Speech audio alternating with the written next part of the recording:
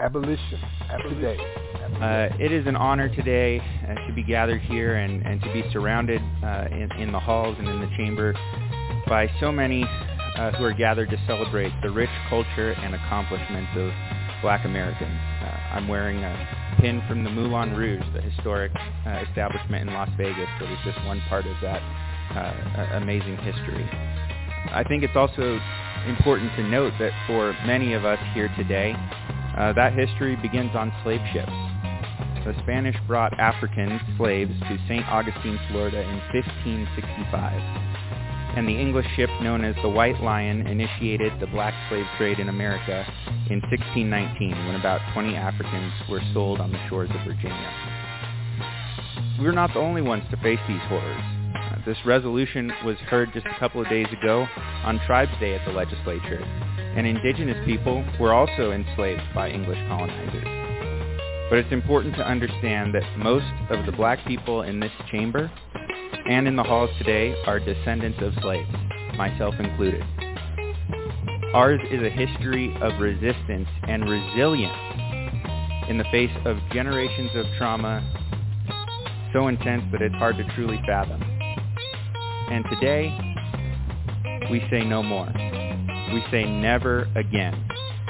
May the passage of this resolution and the unequivocal rejection of slavery and involuntary servitude in this state be one more step forward in a journey towards justice and joy for all. Today, let's make history together. Thanks, Mr. Speaker.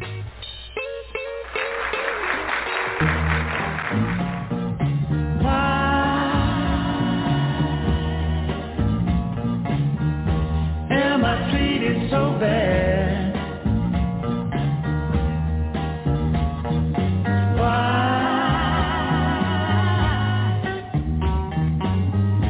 am I treated so bad?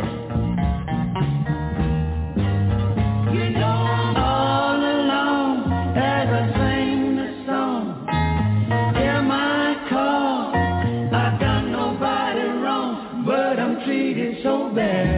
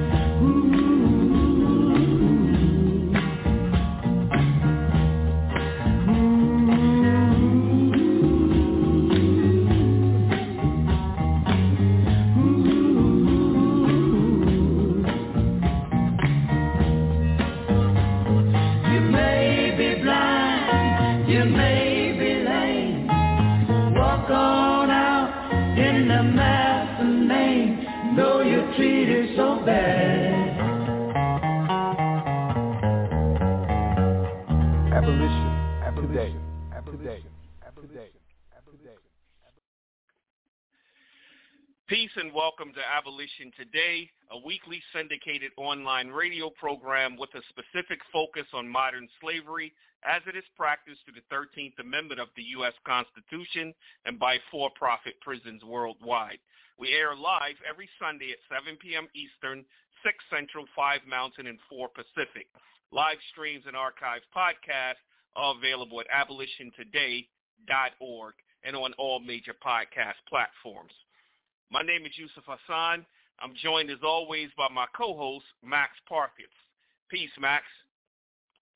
Peace, Brother Yusuf.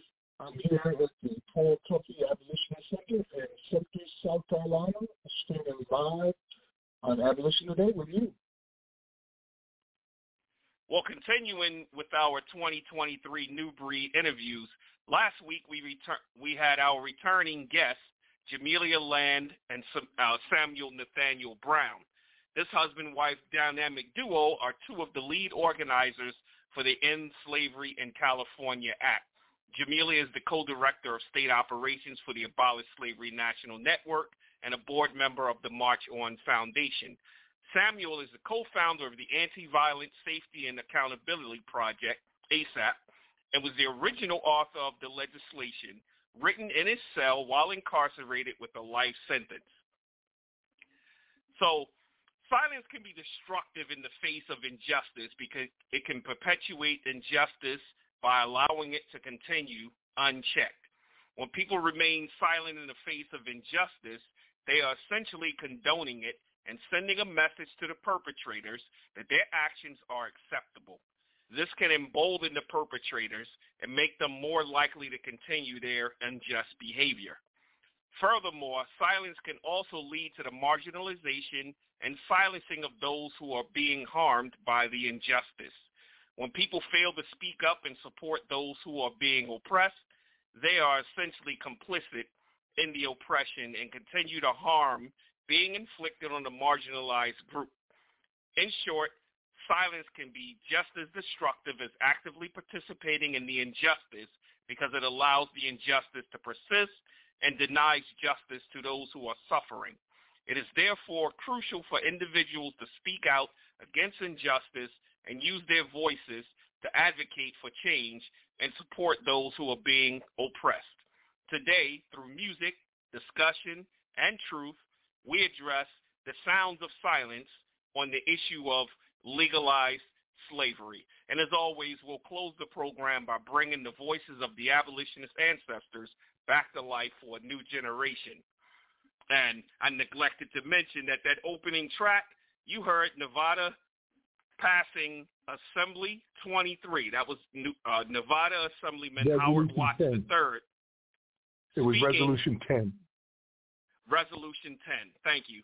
Resolution 10 by Nevada Assemblyman Howard Watts III. And that was followed up by the Staple Singers. Why Am I Treated So Bad? So it's been 2 weeks since we've been live on the air. So, Max, you want to catch us up on your last 2 weeks? Well, first, I want to give a shout-out to Nevada. That was powerful listening to them, who passed their bill through the House. They only have to pass the Senate, and then they're on the ballot. So that is powerful. They began their journey in 2021, and it will be finished in 2024 on the ballot for Nevada. So shout out to Assemblyman Howard Watts III, who is a sponsor of that bill. And also, I want to, I might surprise you with this one on air, but the opening introduction that you just read wasn't written by me. It was written by GPT. So it was an artificial intelligence that wrote the description of how silence can be destructive in the face of injustice. Isn't that something? That's something. Yeah. So, I said, because, weekly, I got so much to do to put the show together as a producer. Doing the write-up is one of them. So I said, let me give this thing a shot. And it put together this powerful statement, which was true. And I said, okay, we'll go with it. Yes. So artificial intelligence is here to stay. There's nothing that we can do about that. We're going to have to learn how to start using it. There's things about it that I'm not happy with, but there's other things that can help in the work that we're doing now. As far as the past, amazing. Amen to that. As far as the past 2 weeks has been concerned, last week we played the first episode of Live from the Plantation, which was produced and organized by and hosted by inmates in Alabama and Mississippi prisons. Went on for 23 weeks. And we did that in advance of our new series that will be coming up beginning March 15th, Yusuf? Is that correct? Yep, that's correct. Tales from the Plantation. It's a collaboration with Abolition Today, with you representing, as well as with Brother Samuel Nathaniel Brown out of California. So that's awesome to look forward to beginning March 15th. I think is that a Wednesday? That's a Wednesday, and it's also the Abolition Today anniversary. Right. Awesome. So, there we go. Do some mitosis on our anniversary. Awesome. And, we've been working hard to get these bills submitted. And I'm real happy to say that so far we have gotten 7 bills that have been submitted for the 23 and 24 period that will remove exception clauses from state constitutions or add anti-slavery language to state constitutions. Huge. Yes. 7 of them. The 7 are California, Louisiana, which is introducing theirs tomorrow. Arkansas got theirs introduced last week. Nevada, of course, New Jersey, New York, and Texas. And in New York, we're having representatives from 13th Forward come in on the 19th. They'll be joining us as guests, the team out of New York. So that's what the week has been about. And, I've also been working on a project that, we don't have a committee for it, so I'm just kind of working with Jamelia on getting it done, but we're organizing a committee, and that's post-election work. So, once we remove these exception clauses, it doesn't end the practices of slavery. It just makes it illegal. And now that it's illegal, it has to be challenged in courts. And so we're getting attorneys to work with across the country, as well as primarily in Alabama and in Colorado, who will now challenge these badges and incidents of slavery. An example would be Governor Kay Ivey out of Alabama, who issued an executive order that basically criminalized organizing a work strike in Alabama. So if you're organizing or supporting a work strike in Alabama, you're going to lose all your good time as if you had just committed a murder in that prison. It's crazy. It's crazy to think about that. Speaking of Alabama, tomorrow in Alabama, they have the Break Every Chain rally, which will be held tomorrow at 9 a.m. at the Alabama State Capitol in Montgomery, Alabama. For more information, you can send an email to contact@bothsidesofthewall.com or contact@javonsunifiedcommunity@gmail.com. So I think I wrote this wrong. It's contact@bothsidesofthewall.com, contact@javonsunifiedcommunity@gmail. I don't think it's the @ there. So it should just be Jovons. That's Jov, like Victor, ONS, unifiedcommunity@gmail.com. For more information. It's tomorrow morning at 9 a.m.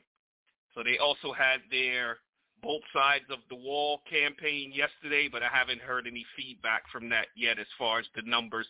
But I know we had many ASNN community members out at the rally itself. I believe Jamelia Land is going to be representing tomorrow. And today marks the anniversary of Bloody Sunday, which was a march held in Selma, Alabama in 1965, where 600 people were attacked by police on the Edmund Pettus Bridge. They beat them with billy clubs and sprayed them with tear gas. And today is the anniversary of that. And I believe the president, Joe Biden, is going down here to be a part of it. Last year, when I was there, it was the vice president who was there to be a part of it, where they commemorate just every year. But, I remember that. Black people. Police still beating black people and still spraying them with tear gas, especially during the George Floyd incident. We saw that just all over the country. Like, there ain't much change. They still doing the same thing. And for the same reasons, all we want is freedom and equality. And if you dare ask for that, you get beat. Right. And in many times you can also get killed. I came across an article where it said in 2022, police killed a person every day with the exception of 15 days. That's a lot of killings. There was at least one police killing every day last year with the exception of 15 days. This is nuts. And this is why we say silence is violence, and we have to break the silence. You got to speak up about these things, and in particular about legalized slavery. Like, every week we use the same slogan on the program, You can choose to look the other way, but you can never again say that you did not know. And so many people know that when they get up and have to testify or speak on the issue, they get silent all of a sudden, and they pretend slavery is over along with everybody else. And I don't get it, because all the things we talk about on this program, whether it's deaths at the hands of policemen or deaths in the prisons or the constitutional violations, all stem from the same thing, that slavery is legal and in practice in the United States today through the 13th Amendment and as many as 25 state constitutions that have followed suit. We've taken that out of 8 constitutions now, so you still have those that are remaining. They still have it. And those that have no language at all practice slavery still as well under the 13th Amendment, which is why we're trying to put language into their state constitutions to protect the citizens from the damage being caused by this exception clause of the 13th Amendment. Everybody knows, and I say that because, for instance, just recently, Senator Cory Booker just introduced a package of bills to end unfair and abusive labor practices in the United States, to address the issues that we bring up on this program and throughout the abolitionist movement.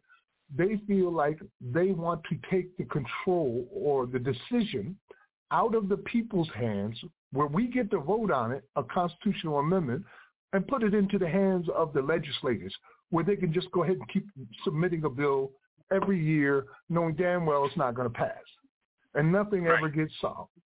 So this appears to be their alternative to the abolitionist movement.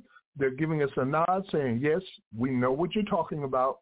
We're very clear on that, but we feel like we can do this better through legislation rather than going ahead and changing the actual constitution that allows it. Yusuf? Yes, and that comes from booker.senate.gov. It's entitled, Booker introduces package of bills to end unfair and abusive labor practices in U.S. correctional facilities. And the 4 acts that he's proposing are the Fair Wages for Incarcerated Workers Act, Correctional Facilities Occupational Safety and Health Act, Ensuring Workers' Opportunities in Correctional Facilities Act, Combating Workplace Discrimination in Correctional Facilities Act. And just like you said, it all sounds good on paper, but we know how this stuff gets tied up because we've already seen what they've done with bills that we've already proposed where we're trying to end slavery, how they've blocked it from getting to a vote. They've put in controversial language into the bills to confuse the ballots, so all of these things. So you're right on with that, Max. Yeah, and it's not just this bill where we've heard it. Also in California, that's been part of the opposition's narrative now. Oh, we could do this with legislation by submitting these bills. No, you can't do it that way. It's still going to be in the Constitution, and the Constitution is the law of the land, not your bills. Right, exactly. It doesn't supersede the Constitution. Anything that supersedes the Constitution is called what? Unconstitutional. I don't know any other word for it. Yeah, so it just seems to me like this might be some trickery going on, and I don't trust it too much. But I appreciate the fact that they're giving us a head nod and saying we recognize what you're talking about. You should, right? Because we here on this program we've been talking about like some of the states that we're dealing with and the number of prisons they have. We talked about North Carolina and 57 prisons in North Carolina, which is nearly twice as many as they have in California. Recently, I did an interview with Wilkin Brutus from NPR in Florida, and we talked about what's going on there in Florida, and I had to show them the data about just how deeply embedded in the prison industry Florida is. First of all, it's the home base, of course, of the GEO Group, which is a global for-profit private prison with generating billions and billions of dollars annually. And then on top of that, they have over 143 facilities statewide. 143. California got 34. And they're the largest incarcerated. But Florida got 143 facilities statewide, 50 correctional institutions, 16 annexes, 33 work camps, 3 reentry centers, 12 FTC-operated work release centers, 18 private work release centers, and 2 road prisons, and 1 forestry camp, and a basic training camp. That's all part of their prison industry in there. And it's a nearly $3 billion price tag on it annually. They've got 80,000 people who are incarcerated and 146,000 who are on active community supervision or probation. Wow. Max, I was just recently down in Orlando. I spent a week down there. And one thing that I do anytime I go to a city is I want to first, I start watching the news. And I saw so much stuff going on with DeSantis down there. And, I have, I don't know, maybe about 40 articles, and we're going to do an entire show coming soon to just dedicate it to Florida. But there's one thing that I've really wanted to point out down there. And it's from TampaBay.com. And it says Florida bill would let judges override juries and impose death penalty. Florida could soon be the only state where a judge could override a jury's recommendation for a life sentence and give the death penalty instead under proposed legislation to recraft Florida's capital punishment system. Along with opening the door for judicial override again, the bill proposes doing away with requiring unanimous jury verdicts for a death penalty sentence, lowering the threshold to an 8-4 majority. Alabama, the only state that currently has a non-unanimous jury sentencing requirement, has a 10-2 threshold. It abolished a judicial override provision in 2017. So what was the word you just used, Max? Unconstitutional? Didn't Louisiana and Oregon just do away with non-unanimous jury verdicts? And here, Florida is going to, go ahead and say, you know what, we want to do it. This is what DeSantis is proposing down there, the old saying of the hang 'em high judges, that this is what he's trying to create again, where regardless of what the jury says, the judge can go ahead and give the death penalty if he wants to. Yeah, that's all part of that dehumanization process that they just want people to, they want you to think that there's such a thing as garbage people who can be disposed of and deserve to die at the hands of a state who's been killing people since its inception, and not always for crimes, mostly not for crimes.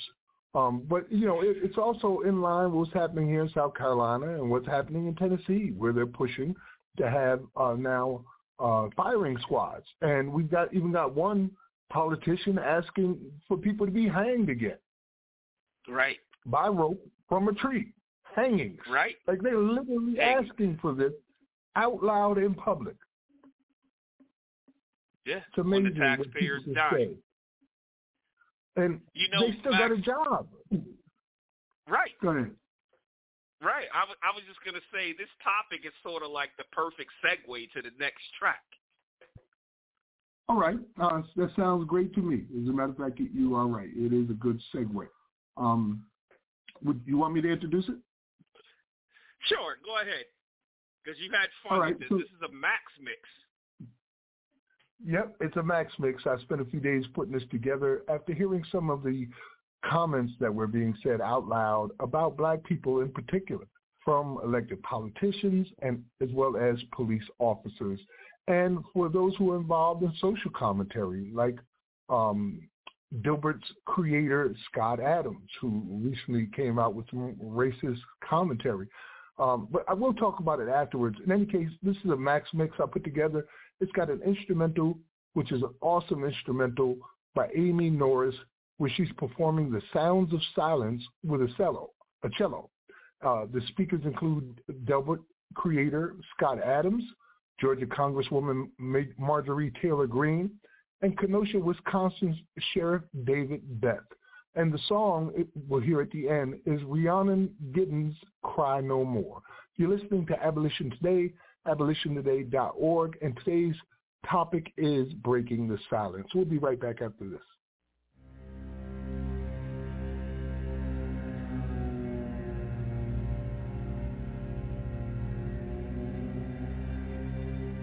Abolition today. The advice I would give to white people is to get the hell away from black people. Just get the fuck away. Wherever you have to go, just get away.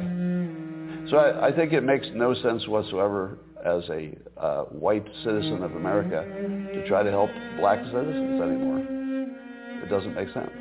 It's no longer a rational impulse. And so I'm gonna back off from being helpful to black America because it doesn't seem like it pays off. Like I've been doing it all my life, and the only outcome is I get called a racist. That's the only outcome. It makes no sense to help black Americans if you're white. I know a ton of white people that are as lazy and sorry and probably worse than black people I know. Abolition today. And I'm to the point that I think society has to come to a threshold where there's some people that aren't worth saving. We need to build warehouses to put these people into it and lock them away for the rest of their lives. Some point we have to get to the point that we lock these people up. Let's put them in jail. Let's stop them from truly, at least some of these males going out and getting 10 other women pregnant and having small children. Let's put them away. At some point, we have to stop being politically correct. And I don't care what race, I don't care how old they are. If there's a threshold that they cross, these people have to be warehoused. No recreational time in the jails. We put them away. We put them away for the rest of their lives so that the rest of us can be better.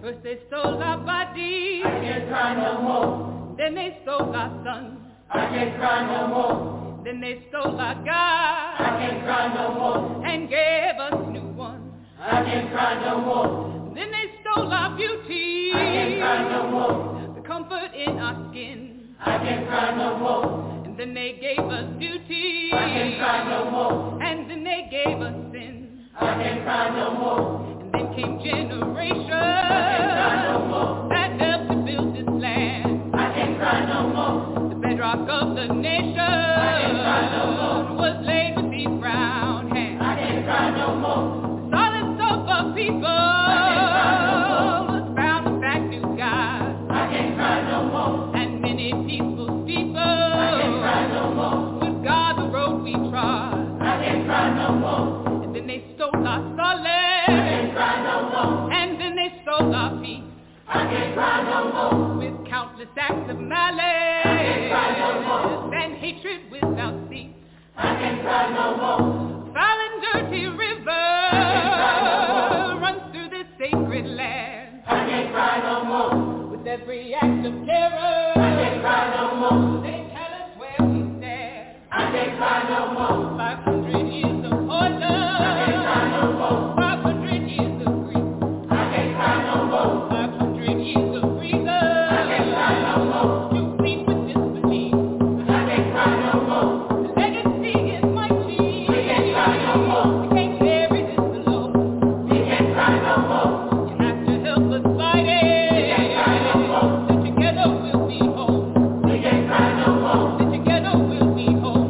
We can't cry no more. Then together we'll be whole. We can't cry no more. Abolition.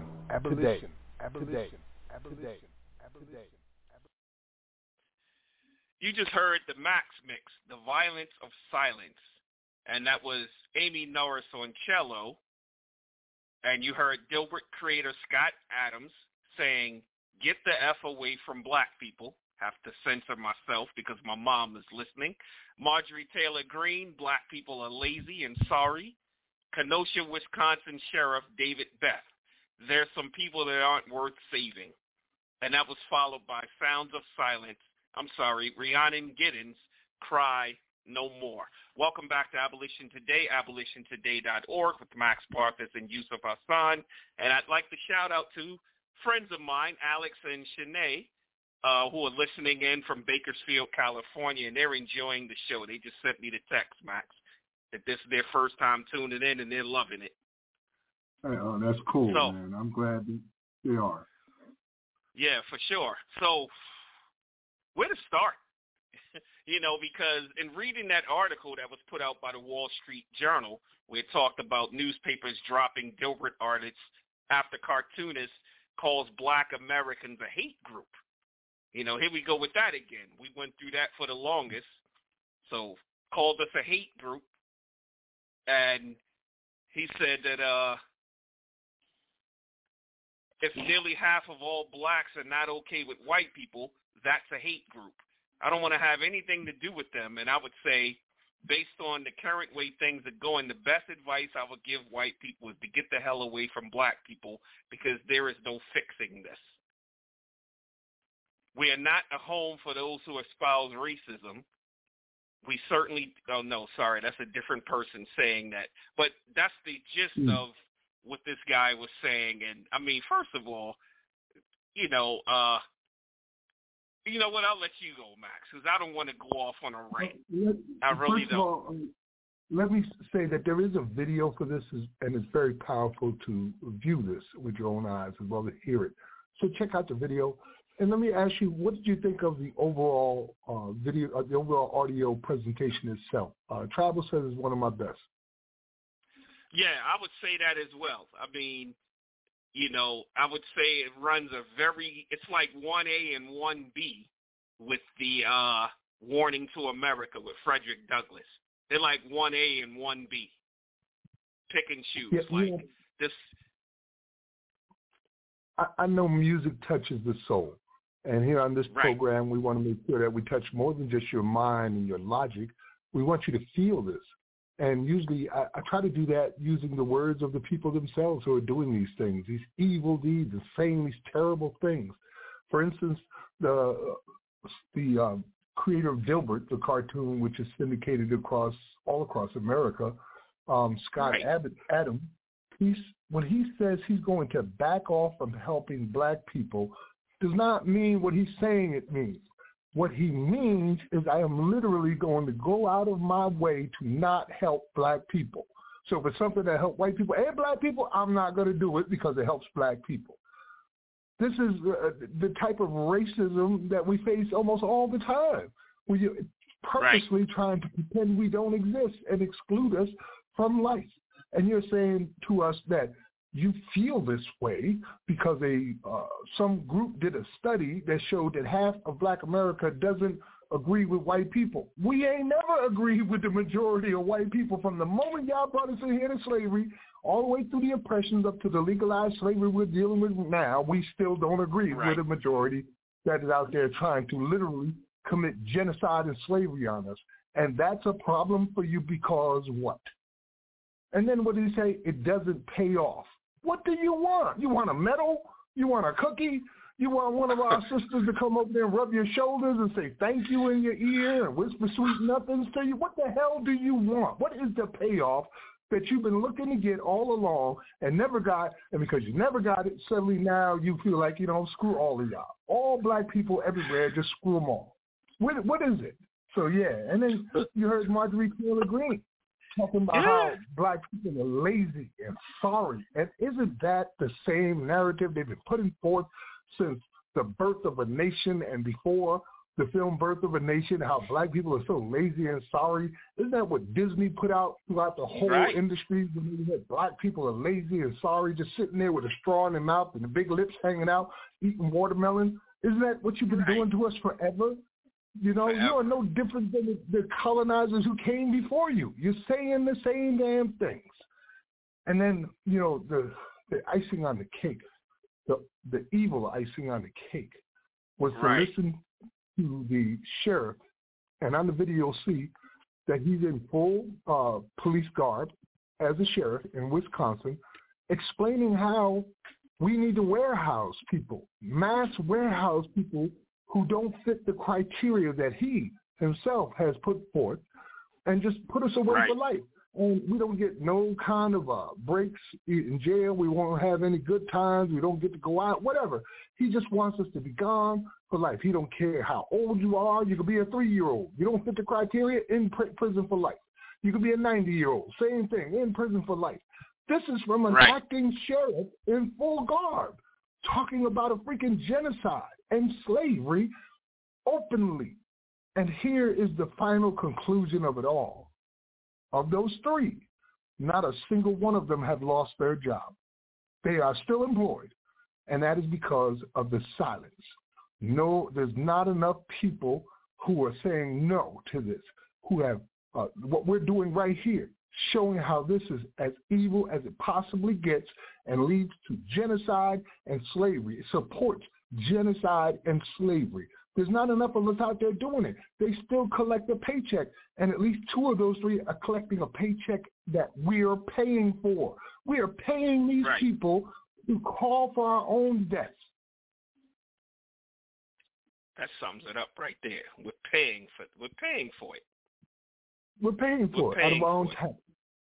And we can't cry no more. We ran out of tears. The only thing left for us to do now is fight back. And we can't fight it alone. Don't listen to these demons as they tell you these things. We need everybody on board. This is not just a black issue. This is a human rights issue. These are crimes against humanity. It just happens to be targeting primarily black people. But when we're gone, you're next. Yeah. How does it go? First they came for the Jews, but I wasn't a Jew. How does the poem go? I can't recall it offhand, but they've run down the whole list. And then whoever is left, they coming for you too. They're coming for you next. So, it's become quite the problem, especially when it comes to slavery and human trafficking. It's as if they can't fix up their lips to say the word. We've seen it even in the legislation when we're discussing this. The legislators will often fixate on the second part of the 13th Amendment that says involuntary servitude, and they act like the slavery part wasn't there, as if it doesn't exist because it's too much for their sensibilities. They don't want to believe, whether it's factually true or not, that America is literally still practicing slavery openly and legally. They just don't want to admit to it. So they swerve over and say, well, let's go to the next part, involuntary servitude, because that sounds less of a crime against humanity than slavery, and we don't have slavery, right? Even though it's right in their faces. I recently read an article where an attorney, a constitutional attorney, was trying to show how the Roe versus Wade decision is a violation of the 13th Amendment, saying that the 13th Amendment abolished slavery, and because of that, you cannot force a woman to give birth because that would be involuntary servitude. But he was saying all this as if he didn't read the 13th Amendment and see the exception clause. So are you saying that once you get into prison as a woman, then they can make you do that? Is that what you're saying? And that part is okay? It's just, that's what he indirectly said. Yeah. He indirectly said it. What did Martin call it? Conscientious stupidity and sincere ignorance? Right. You see? That's exactly what he called it. That's the worst thing. Sincere ignorance and conscientious stupidity.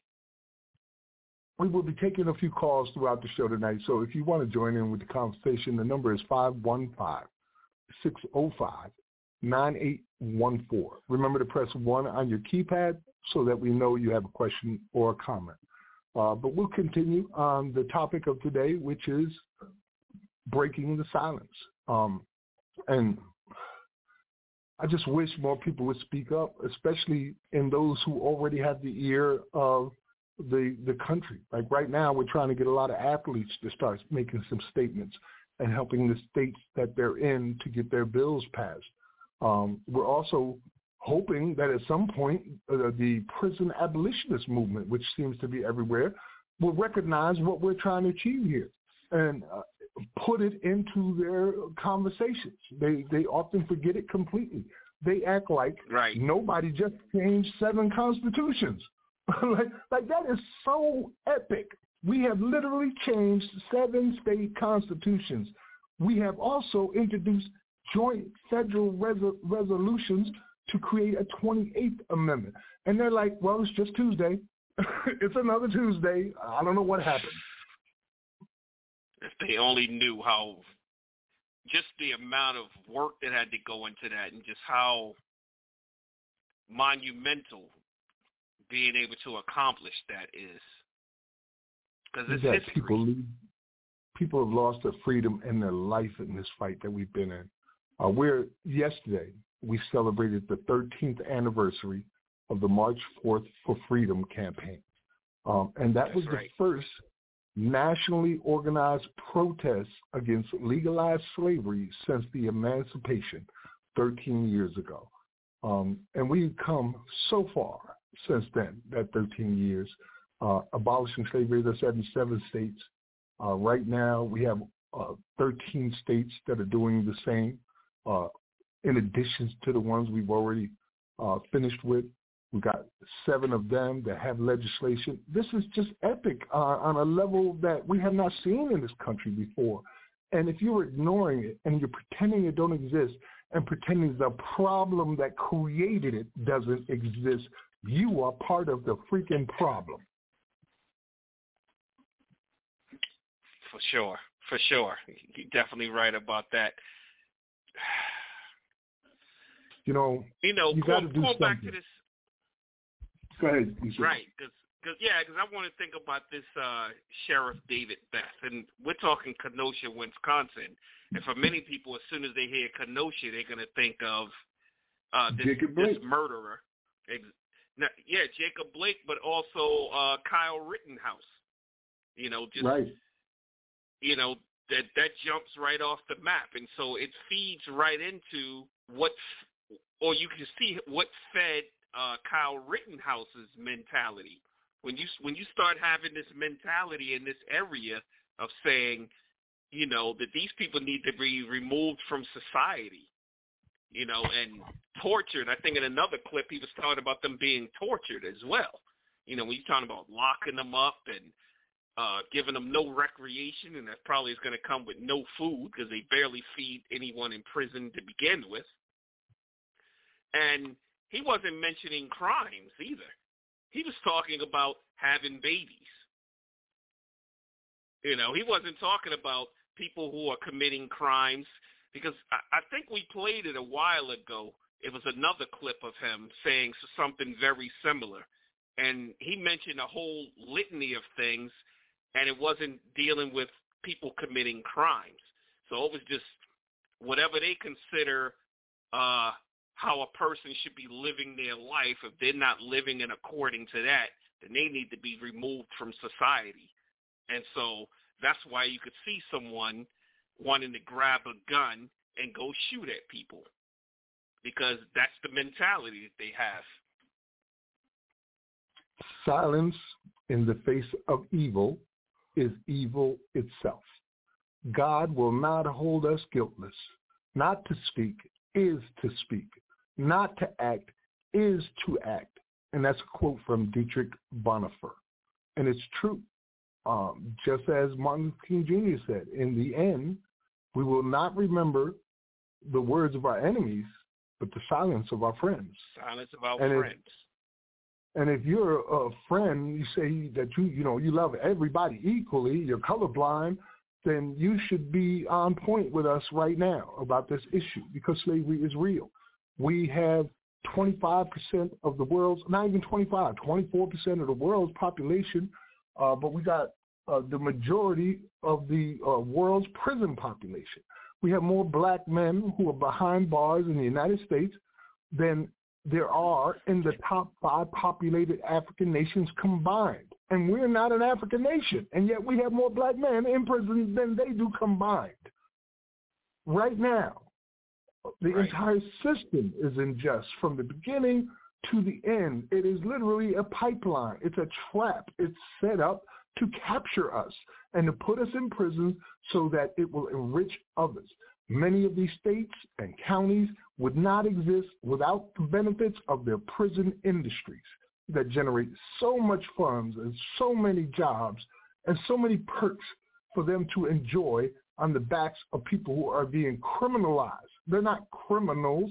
They're being criminalized and demonized to the point where you think of us as human garbage, not worthy of your attention, not worth the effort to fight on our behalf when you see us being murdered in the streets, when you see our children being abused, when you see our families being torn apart and broken up, not in 1850, in 2023. It's shameful. It is really crazy. At the end of your days, you're not going to be able to take anything that you have gained with you. You know what's going to matter 2 minutes after you're gone? As a matter of fact, let's let Al Sharpton explain that to us. Let Al tell it to them. Al Sharpton, what happens 2 minutes after you are gone, followed by Lupe Fiasco's words I never said? You're listening to Abolition Today, abolitiontoday.org. We'll be right back after this. Abolition Today. I can tell you something, and it's very important you remember this. Everybody needs to answer the call of their life. Otherwise, your life has no meaning. I tell people everywhere I go, the hardest job of a black preacher is to preach the funeral of an irrelevant Negro.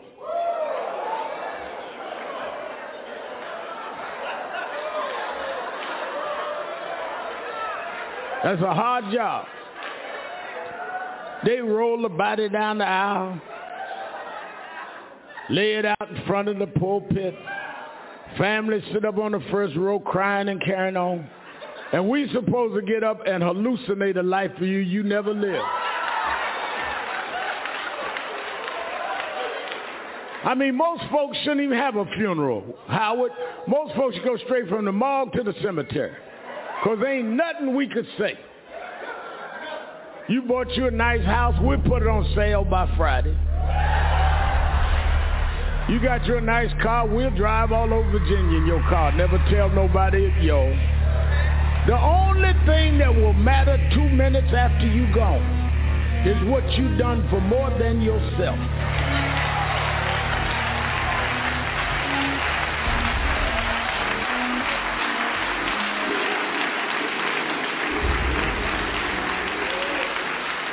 What did you stand for? What was your purpose? And that's what you need to ask yourself every day. Am I fighting the wrong fight? What am I here for?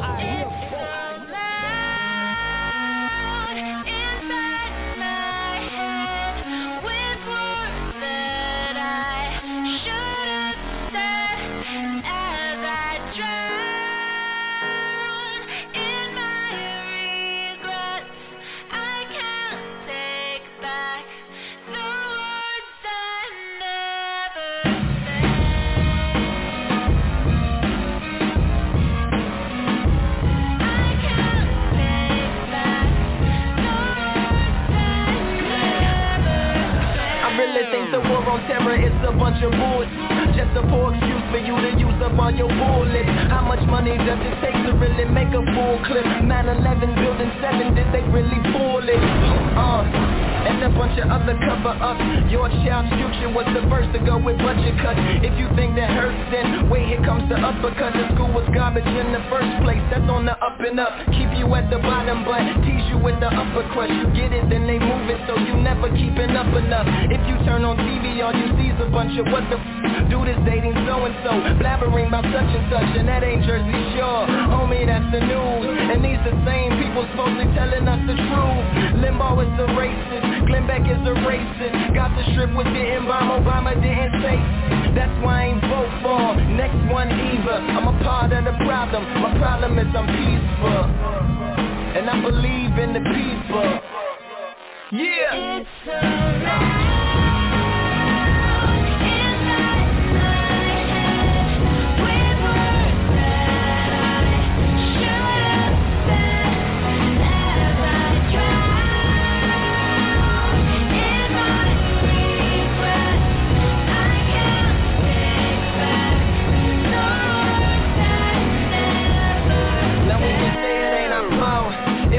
never heard it, but if we know better, then we probably deserve it. Jihad is not holy war, where's that in the worship? Murdering is not Islam, and you are not observant.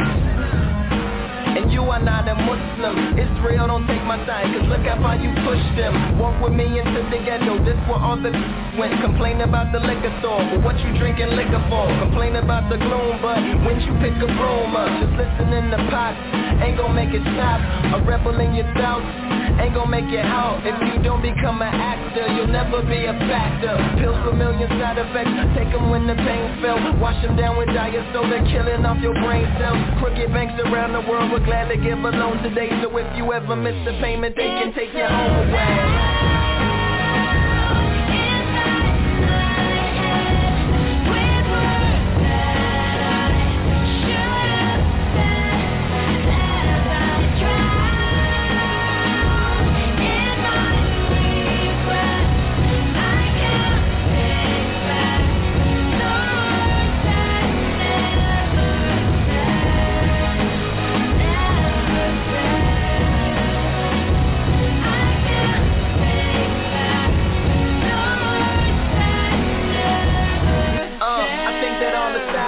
Worse than all the violence. Fear is such a weak emotion, that's why I despise it. We scared of almost everything, afraid to even tell the truth. So scared of what you think of me, I'm scared of even telling you. Sometimes I'm like the only person I feel safe to tell it to. I'm locked inside of selling me, I know that there's a gel in you. Consider this your belly now, so take a breath and hell a few. My screams is finally getting free, my thoughts is finally yelling down.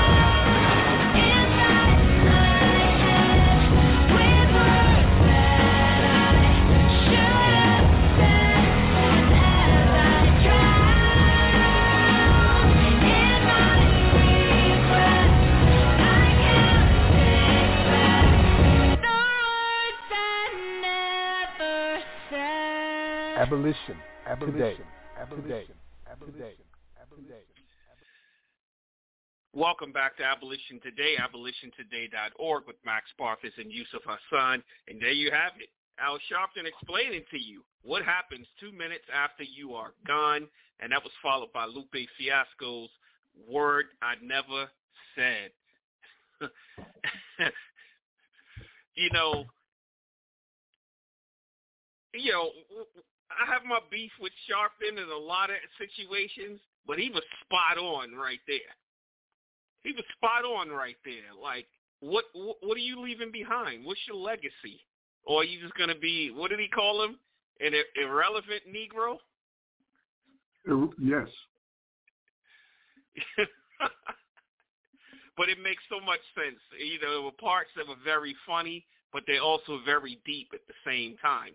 Many people just live for themselves. They're not thinking about humanity as a whole. What are you going to do? You sitting around being silent about things that are going on, or just naysayers, nothing's going to say nothing's going to happen, or they just want to throw up the latest hashtag, and that's it. That's the degree of their activism. Or as Brother Kamal Imani would normally say, he called him an armchair revolutionary, in his famous poem. I do want to take a moment to correct my statistics. I said 25% of the world population. We have 4% of the world population and 25% of its prisoners. Of the prisoners. 1 in 8 black men who are incarcerated worldwide are incarcerated right here in the United States. It's just outrageous. And that's just staggering. That's staggering to think of that. Staggering. If it was happening to anybody else, everybody would be crying foul right now. Right. But apparently, like Dilbert Creator said, Scott Adams, we are beneath notice. So we're no longer in the Rolodex. They don't give a damn. They're not going to do anything to help us. Why? Because some angry Negroes called him a racist, and now he's done with us. Right. But if they were calling them a racist, at least they were relevant because they were speaking up about what you were doing and what you were saying, what you showed to the whole world. And you can't take back words you never said. The song is so on point. If you have never spoke up about anything, if your whole life just revolves around you taking vacations, taking pictures with your family while you're out and enjoying life to the fullest, and you're doing nothing for nobody other than yourself, then what do we say about you? You loved life. That was it. But it was only your life you loved. It wasn't somebody else's life you loved. It was just yours. You got to speak up. You got to speak out. And you can't do it once. It's got to be a part of who you are. Whenever this thing raises its face to show us it's evil, you've got to be there to say, no, I stand against this. This person is so wrong. This is evil. This needs to end. You got these Christians out here talking about how things have become so demonic. Well, what's more demonic than slavery and involuntary servitude and human trafficking? I was talking to my man, Mark Hughes, last night, and he's been a guest here multiple times. He's the lead organizer behind Vermont's efforts to finally remove their exception clause, and they had 3 of them. They were the first one to introduce an exception clause, and I was like, Mark, now that you've got the victory, you guys should be addressing the human trafficking that's going on in Vermont, where if you commit a crime in Vermont, they send you to a private prison over in Mississippi. Like, you didn't commit a crime in Mississippi, but that's what they're sending you. Why? Because the private prison owns the facility over in Mississippi, and they want the bodies. And so Vermont is sending people to Mississippi prisons, which are hellholes on earth, for violations that they have done in the state of Vermont. And that's not uncommon. Places like Nevada are a hub for human trafficking. They build these for-profit private prisons. And in Nevada, they have contracts that guarantee 100% occupancy for 25 years on at least 3 of their prisons there. It's even so foul that at one point, when they built a prison called Eloy Prison in Nevada, it only housed Hawaiians. So you're thousands of miles away across the ocean. You commit a crime, and you end up in Nevada in a prison built just for Hawaiians. How is that even possible or legal? And what about the problems it creates with your families who you're stolen from now? You've been kidnapped from them. How do they get to see you, to visit you? The prisons have come up with answers to that. We're going to sell you the images of your kidnapped family members through video chats. So you can video chat with them as long as you got $15 for 10 minutes. So $25 for 10 minutes, you can video chat with them. They exploit us at every single turn. Every single time. And on the subject of Hawaii, I met a gentleman from Hawaii while I was down in Orlando, and, we got into, a deep conversation, and he started telling me about the Master and Servant Act of 1850, which basically laid out how slavery was being practiced in Hawaii. Now, mind you, Hawaii didn't become a state or part of the Union until 1959, but their slavery goes back hundreds of years, dealing with macadamia nuts and pineapples. The Dole, remember Bob Dole, his family was heavy in that trafficking. They have an area called Kanaka Maoli, which was where all of the slave farms were. And now to this day, only native Hawaiians can go there, not people that, they may have been born there or something like that, but people that are native that go back hundreds of years. And it's just a long history of what went on there, and we're definitely going to have to highlight that, because we've only touched on the trafficking when it comes to the prisons, but there's such a huge history of slavery in Hawaii out there. People think of it as just being a tropical paradise, but they don't know the things that go on out there because, people are just living their lives. I got a couple stories I want to share that are relevant right now. The first one is we're going to go back to Florida again. And Senator Blasey Ingoglia, I'm probably screwing his name up, but he deserves it. He is sponsoring what they're calling the Ultimate Cancel Act, which will eliminate all political parties that once used slavery as part of its platform. While Democratic Party isn't mentioned in the bill, Ingoglia said that they are his target. For years now, he says, leftist activists have been trying to cancel people and companies for things they have said or done in the past. This includes the removal of statues and memorials and the renaming of buildings. He said, using this standard, it would be hypocritical not to cancel the Democratic Party itself for the same reason. And the measure is S4-E8.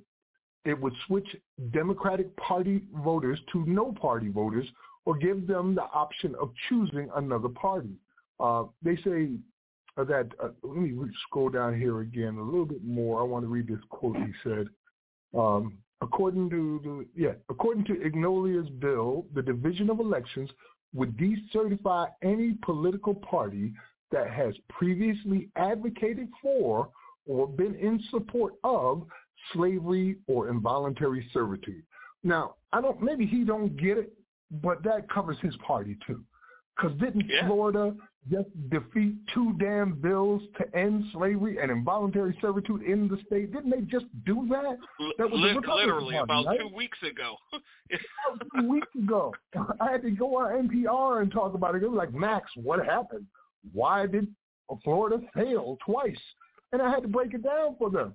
And here's this guy, Ignolia, who now is saying we should cancel the Democratic Party because of their support for and advocacy for slavery and human trafficking and involuntary servitude, while it's Florida itself that has done the same damn thing just in the past couple of weeks.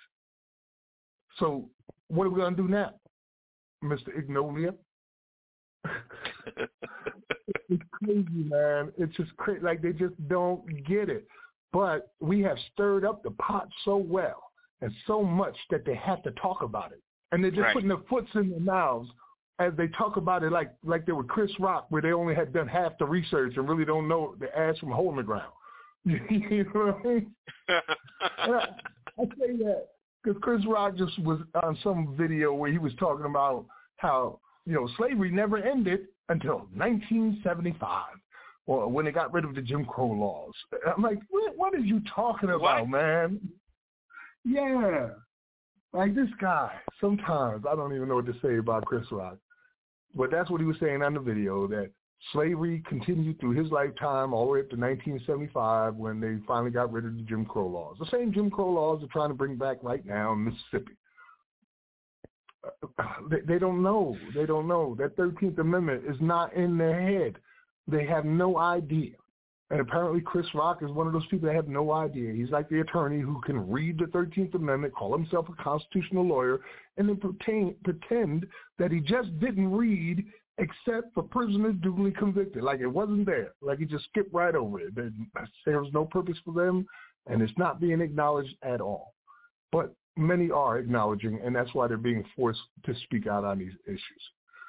The other story I want to talk about came from one of the brothers that's in the Alabama prison, Mikhail, and he asked me to get this news out about what's happening with the bills that are being introduced in Alabama. They have this, the ACLU has a second annual State House to Prison Pipeline report, right? And it says that of 148 bills of the 873 bills that were introduced by the Alabama legislature in 2022 were increased penalties for individual behavior, further expansion of the reach of law enforcement, or measures related to state prisons that would add to the state's already dire prison crisis. See, Alabama's in a position now where they've got $400 million that they took from the COVID relief funds in order to build new prisons. We've shown on this program how they're taunting these as or wanting these as economic development programs. They're going to create jobs, they're going to have revenue from it, and they're so happy about it. But what do they need to do most of all for these prisons? They got to fill them with people. Right. They have no intention of letting the people that are already in the prisons out. There's no intention of that. And so they have to criminalize people in order to fill up these brand new facilities that they're creating with the $400 million that is being sent out. The report also pointed to a lack of cohesive prison reform measures by the legislator and critiques the budget increase of $100 million Alabama Direction of Corrections received this financial year. $100 million budget increase. And what is it about again? Is it about crime? Is it really about crime? Or is it about that $100 million, that $400 million? Those water bills. It's never about crime. One prison can probably have a water bill of like $100,000 a month. How much do you think the electric bill is? How much do you think all of the different organizations and companies that profit off people in prison and use them as captured consumer bases, how much money do you think they're going to make? So the $100 million is just the tip of the iceberg with this. Yusuf? And then they make it next to impossible to get out because they have, it's 90% of people who are parole eligible are being denied there. Denied. 90% being denied. I see we got a couple of callers. Let's go ahead and open up the lines for our first one. 4288, you are here with us on Abolition Today. Could you tell us your name, where you're calling from? I believe that's Abraham. Yes, it's Abraham, calling from North Carolina. All right. Abraham is our lead organizer in North Carolina, along with Yusuf Hassan, that are removing the exception clause there. No exceptions, nc.org. Abraham? So, as you guys were talking about this, this was a really strong and powerful discussion. But, something else I read earlier today also kind of reflects on what we're doing. So we are in a country where there needs to be a lot of desperate change, for not just for the stuff we're doing, which is to repeal the exceptions clause, but also also in other forms as well with criminal justice and other things. And there was a letter Thomas Jefferson wrote to James Madison. I don't know if you guys know this. This was like in Paris, 1780-something, forgot the date. But he actually proposed to James Madison whilst writing in Paris. He wanted the Constitution of the U.S. to be repealed every 19 years, and a new generation or so would have to redraft it from scratch. And I'm just thinking to myself, imagine if that was in the Constitution. Imagine if one of the biggest founding fathers critical to our structure of the Constitution, imagine if that was in there, what things would be like today. Will we still have this exceptions clause in the 13th Amendment? Will we still have all these major issues, problems, and reforms going on? And will we still have this country where there's a lot of division, a lot of hatred for a lot of different people? We have the things that are making us more divided than united. And that just kind of, that was just kind of reflecting on me as I was listening to your guys' podcast. But I want to know what your guys' thoughts on that were. It sounds like a good idea, but the only problem, or not the only problem, but the immediate problem that I would see is it would be a case of majority rule. You already know that they do everything they can to disenfranchise us or minorities from the voting process. In addition to that, we still only make up a small percentage of the total population. And so if we have any constitutional concerns with that small population that is being disenfranchised, it would be very hard to get our demands as part of the overall constitutional sessions. So that would be a concern for me. Yeah, and we're not monolithic. We all don't think the same. Right. You all think the same. That would that would decrease the numbers more. It's a problem Abraham? we see in many people. Oh, yeah, no, I was listening. That's just kind of a good argument, kind of counter to it, because, a lot of other countries, they have an easier amendment process with their constitutions. I mean, like since 2003, I think, Germany has had 50 constitutional amendments. France has had 23 since 1990s. Out of the thousands of bills introduced for ours, only 27 actually to this day have been amended in our 247 years. And mind you, 10 of them came at once, which were the Bill of Rights. and then 2 cancel each other out. So realistically, it would be 27 minus 10, which would be 17, and then you would have 2, the 18th and the 21st Amendment, which ended Prohibition. Realistically, we only had an amendment basically 15 times throughout this entire country. And it's just kind of surprising to me that other countries, they have enhanced their quality of life, not just for people residing civilly, but, even convicts and people who have committed very serious crimes who deserve to be held accountable for those crimes. They don't take away all of their rights. They don't dehumanize them the way we do. We are a culture focused on vengeance, on punishment, on guns. And again, I'm not saying that's a good or bad thing. All I'm saying is it's a huge cultural issue. And I think all these other countries that have made these reforms don't have the culture we have had. So maybe it might be more of a cultural issue that's going to take change to this, because you can't really change the document itself if you don't change the culture's attitude towards interpreting that document.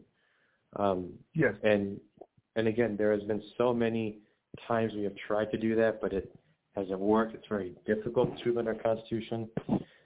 But I was just thinking the other day, think about this.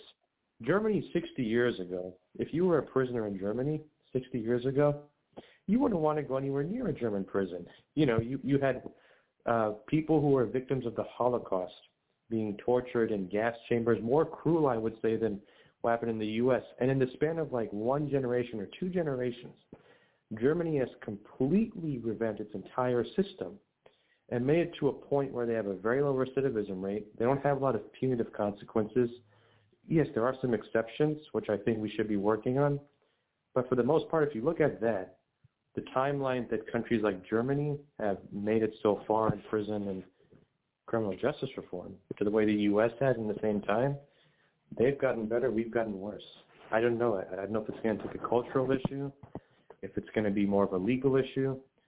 But then again, I am also concerned that even if we do amend this and make it to where legally by law it is changed, would the culture in itself want to enforce that?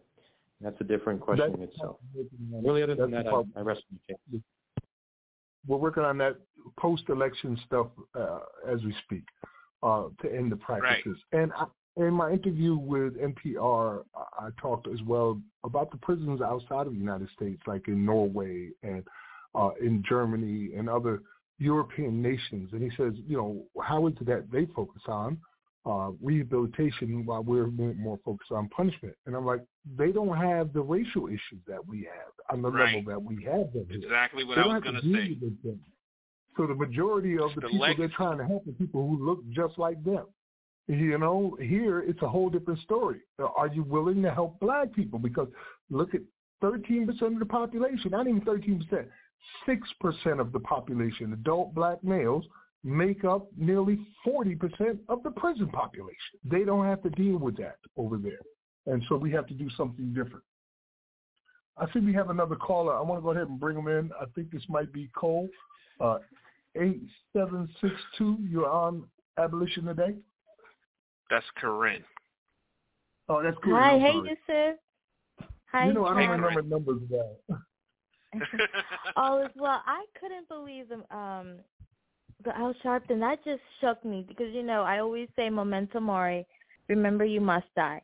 And, it is tough. It definitely is. I know what it's like to walk into a room with white people rolling their eyes, but, you will sleep better at night. And I'm just so glad that this program exists. And I also wanted to say, Vermont Public Radio has been talking a lot about women incarcerated. Brazil has about 30,000 women that are incarcerated. Mexico has about 10,000 women that are incarcerated. And the United States have over 200,000 women that are incarcerated. And the state of Vermont currently, and I'm glad that you spoke to Mark because a lot of us are working hard to deal with Vermont and their issues that are happening in Vermont. They're trying to build a new women's prison. And currently, we only have 1 women's prison in the whole entire state, and only 95 women are incarcerated in that prison. Yet, they're not saying that they're getting a lot of women that are being criminally charged and have to go to prison. They're just saying we want to build a new prison. Well, Vermont is going through a housing crisis. On the 31st, thousands of Vermonters will be homeless. And yet they want to spend our money on building a women's prison. And I hear women, I hear mothers, I hear young girls who could have the ability to go to college. I hear future wives. I mean, that's who they're taking away from our society. And I'm glad that, this message is real. It's not easy. It's not easy to stick up for what is right, but you will sleep better at night because, remember, the wicked have no rest. And when my Al Sharpton's, I'm gonna have to listen to that again because that's it's so real. Memento mori. Remember, you must die, and you all have to also stand in front of a supreme judge. And what will you say? And will he say, "Well done"? That's what I think about. So that's all I had to say. My Sundays are for Harvard and Abolition Today. Each time I'm just like, wow. So, anyways, that's all. Be well. Thank you. Thanks, Karen.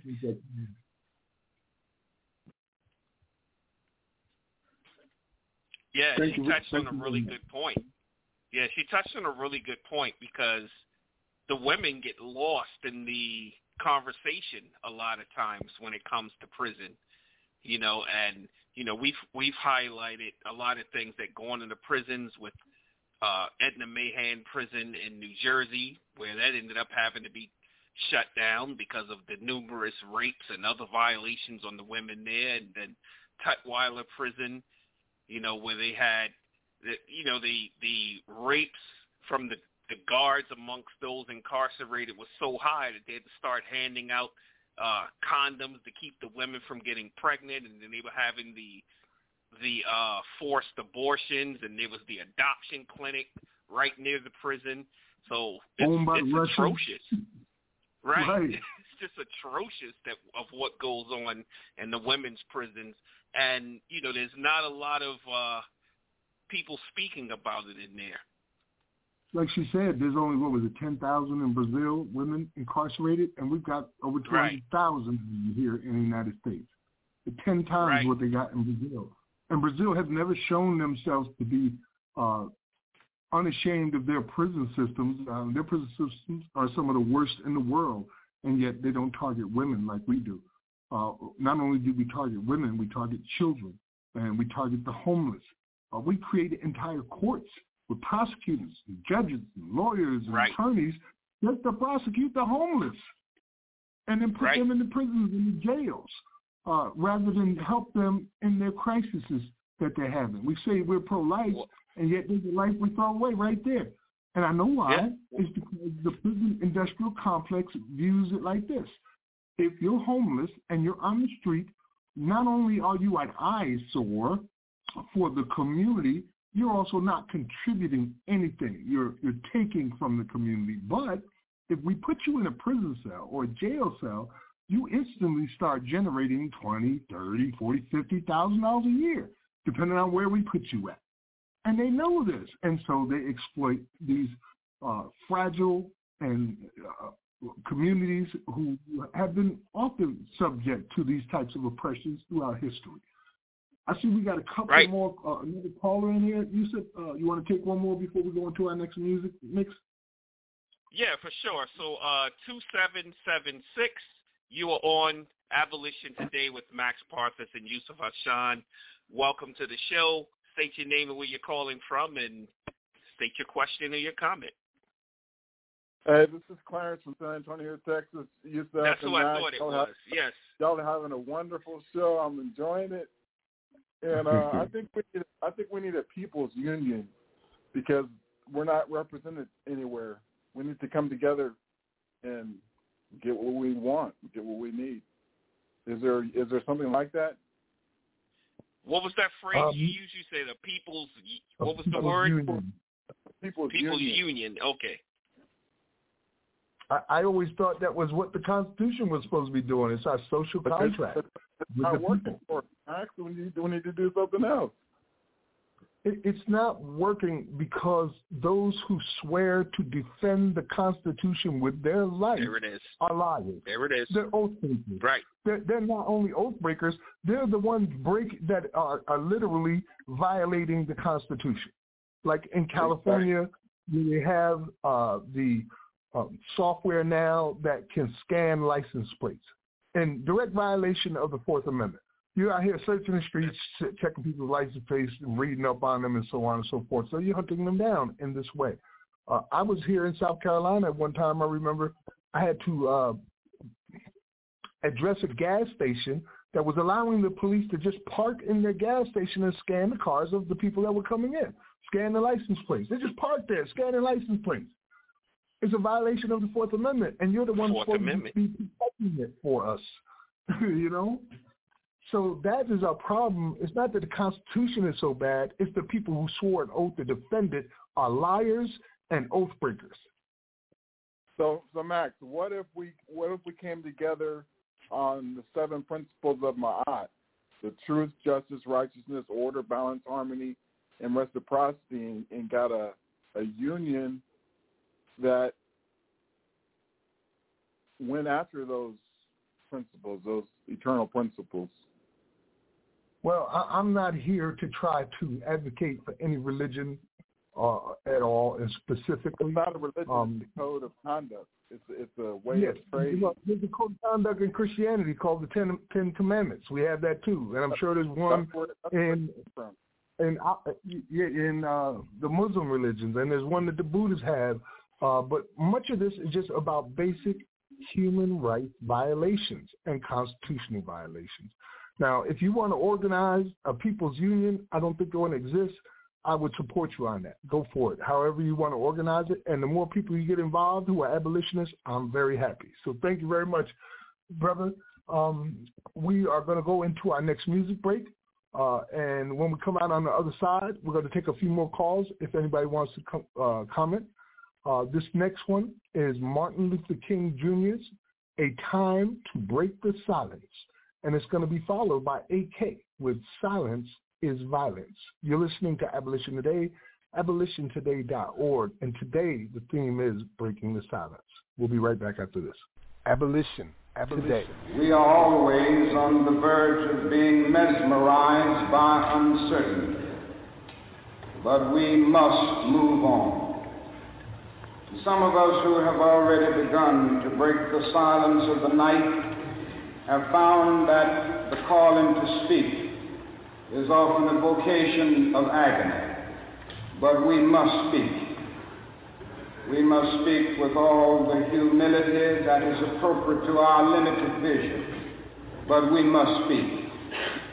And we must rejoice as well, for surely this is the first time in our nation's history that a significant number of its religious leaders have chosen to move beyond the prophesying of smooth patriotism to the high grounds of a firm dissent based upon the mandates of conscience and the reading of history. Perhaps a new spirit is rising among us. Yeah, I need a second to reflect on what I'm seeing in the news. I see weapons intercepting thoughts of people wearing blue. Clearly not though, hatred in their faces premeditated. We got phones recording moments proving some law enforcers are outlaws. I say some, not every cop abusing power, but look from outer perspectives unbiasedly and think about it. The way it looks is more corruption than rebuilding. So much killing, got me filling up with feelings I've been concealing, cause I'm afraid to say it wrong. But fuck it, this ain't about me. This about the people they got laying down, pleading, begging to breathe, pressing their knees against their necks. Even the devil sees this and contemplates therapy, yes. That's why they see marching in these streets, screaming names of all the people that's now wrongfully deceased. That should never be this common at the arms of the police. Don't tell me your lives matter, all your arguments are weak. Tell me how you would feel if you got pulled over in Mr. 12. Gets about his car, he approaching and screaming loud. Roll the fucking windows down, if you don't then you know it's blouse. You peep the side mirror, he close and guns already out. What to do? I don't have any clue. Never had to fit a man that wears a badge to shoot. Shit is sad, but it's true, we need compassion. We do no more victims, let the past be the last thing we have to lose. I just wanna get away from the past, thinking about a life where the hate don't last. Feel like people scared of moving forward, so attached to what they know is wrong, and some of us still get a badge. I don't wanna say more, I know that'd be wrong. Feel like this been going on for way too long. Of course we gon' be fired up, we tired of seeing people have to fight for help. We got enough, oh yeah. Silent, don't be silent. If you are, you just as violent. They can try to keep us quiet, they can't hide from the one that's highest, no. Let me tell you what happened to me last night. I was with a few homies and had a drink around 9. At 11:30, I was trying to sleep. Said bye to the guys and their parents. I'm sober so I could drive in the whip now. Heading home, bumping unreleased shit. Good vibes on the highway, I'm feeling free. Then boom, see the lights, red and blue all over me. Shit, something ain't right, but I pull off and now he creeping. He at my window trying to light up in my face. Had aggression in his tone before I even said a thing. He said, where you coming from and tell me how much did you drink? I told the truth, I said a beer out of solo cup from a keg. And he said, bullshit, exit the vehicle and let's talk. I complied and now I'm sitting on the hood of my car. Young dude, probably trying to make a name as a cop. I understand the game, but I couldn't believe it. Said, oh, he takes a pen out of his pocket and told me, look at the cat. Austin, don't take your eyes off it, I'm talking to me in my head. He started moving and I'm glued to it, I know that I passed. He puts the pen away and said, I want you to take a few steps. Go heel to toe, count them out, 9 forward and back. This on 287, so there's trucks and shit flying past. And now I'm flawless, so I turn around and do 9 back. I see my car, his behind it, now 7 more behind his. Now, I got all these pigs around me, felt like I was on a farm. Shoulders back and chest out, I could tell they trying to look strong. One comes over, turns me around, after grabbing my arm, slaps the custom, does a search and finds nothing because they wrong. Still they left me in cuffs, even though I did nothing. Now he walks me to his car and I'm like, nah bro. A little shaky in my legs, I was nervous, I ain't faking. Started reading my Mirandas like Cosgrove. You under arrest for DWI. I said, huh? He said, son, don't make me have to say it twice. Then it hit me, at this point I ain't even been breathalyzed. I'm in the car and he started driving, bumping M the whole ride. He was blasting it, pull up to the station and I'm mad as shit. What's happening? Brings me to my cell and then he slammed the shit. My anger is through the fucking roof, my dude. Imagine if you sober and get pulled over and this is where it lands you at. Talking to me through the cell, pressing me to tell him that I said more than I did, but the truth they wasn't having it. Want me to admit shit I ain't did cause they harassing me. In 2 hours the breathalyzer set up and they passed me it. Deep breaths of fresh air, I exhale and waited. The results are printed, he stands there and reads it. He mad, I can't wait cause he has to say it. 0.00, bitch, that's what I've been saying, I told you. Now I'm free to go, the homie Jordy picked me up. Shit, I'm on my way home and now my mind is going nuts. Moment to reflect, my thoughts were all to openly discuss. But what I ask myself is valid though, so let me open up. What if I was black? What would've went differently? Tears, I'm holding them back. Cause I done told the cops the truth from the jump and they still harass. But then I think of all the videos I seen and now I have a first-hand experience that they would probably see and laugh. What they go through day to day is not comparable what happened to me. And it's evident, it's true, we all got access to see the Twitter videos they never show on actual TV. Hug the ones you love, express it while you can. Know that no one is above, we all humans at the end. Different backgrounds is a blessing, teach each other what we can. If you listening, I love you and forever I'll be here. I just wanna get away from the past, thinking about a life where the hate don't last. Feel like people scared of moving forward, so attached to what they know is wrong, and some of us do get a badge. I don't wanna say more, I know that'd be wrong. Feel like it's been going on for way too long. Of course we gon' be fired up, we tired of seeing people have to fight for help. We got enough, oh yeah. Silent, don't be silent. If you want you just as violent, they can try to keep us quiet. They can't hide from the one that's highest, no.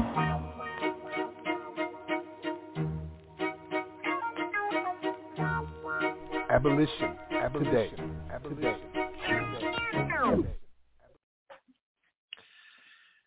Welcome back to Abolition Today, abolitiontoday.org with Max Parthas and Yusuf Hassan.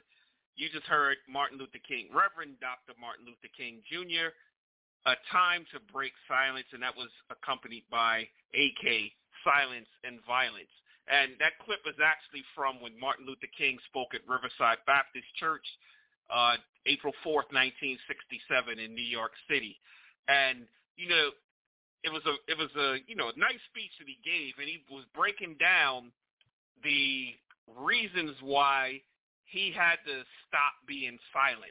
He talked about how the atrocities that young black men were going through in the cities, and then they're being sent off to the Vietnam War to fight for the same country that put them down. You know, and there's this one section in there, if you could give me a little leeway, Max, I want to read this real quick. I just had it. Gee. Can you go, Max, and I'll jump right back in once I find it, because I just had my spot and then I lost my spot. Okay, let me give a quick shout out to the governor of Minnesota, Tim Walz, who just signed House File 28, which restores the right to vote to convicted felons who complete their term of incarceration. And according to the governor's office, 55,000 people who previously were deprived of voting rights can now register to vote. The most significant expansion of that right in Minnesota in half a century.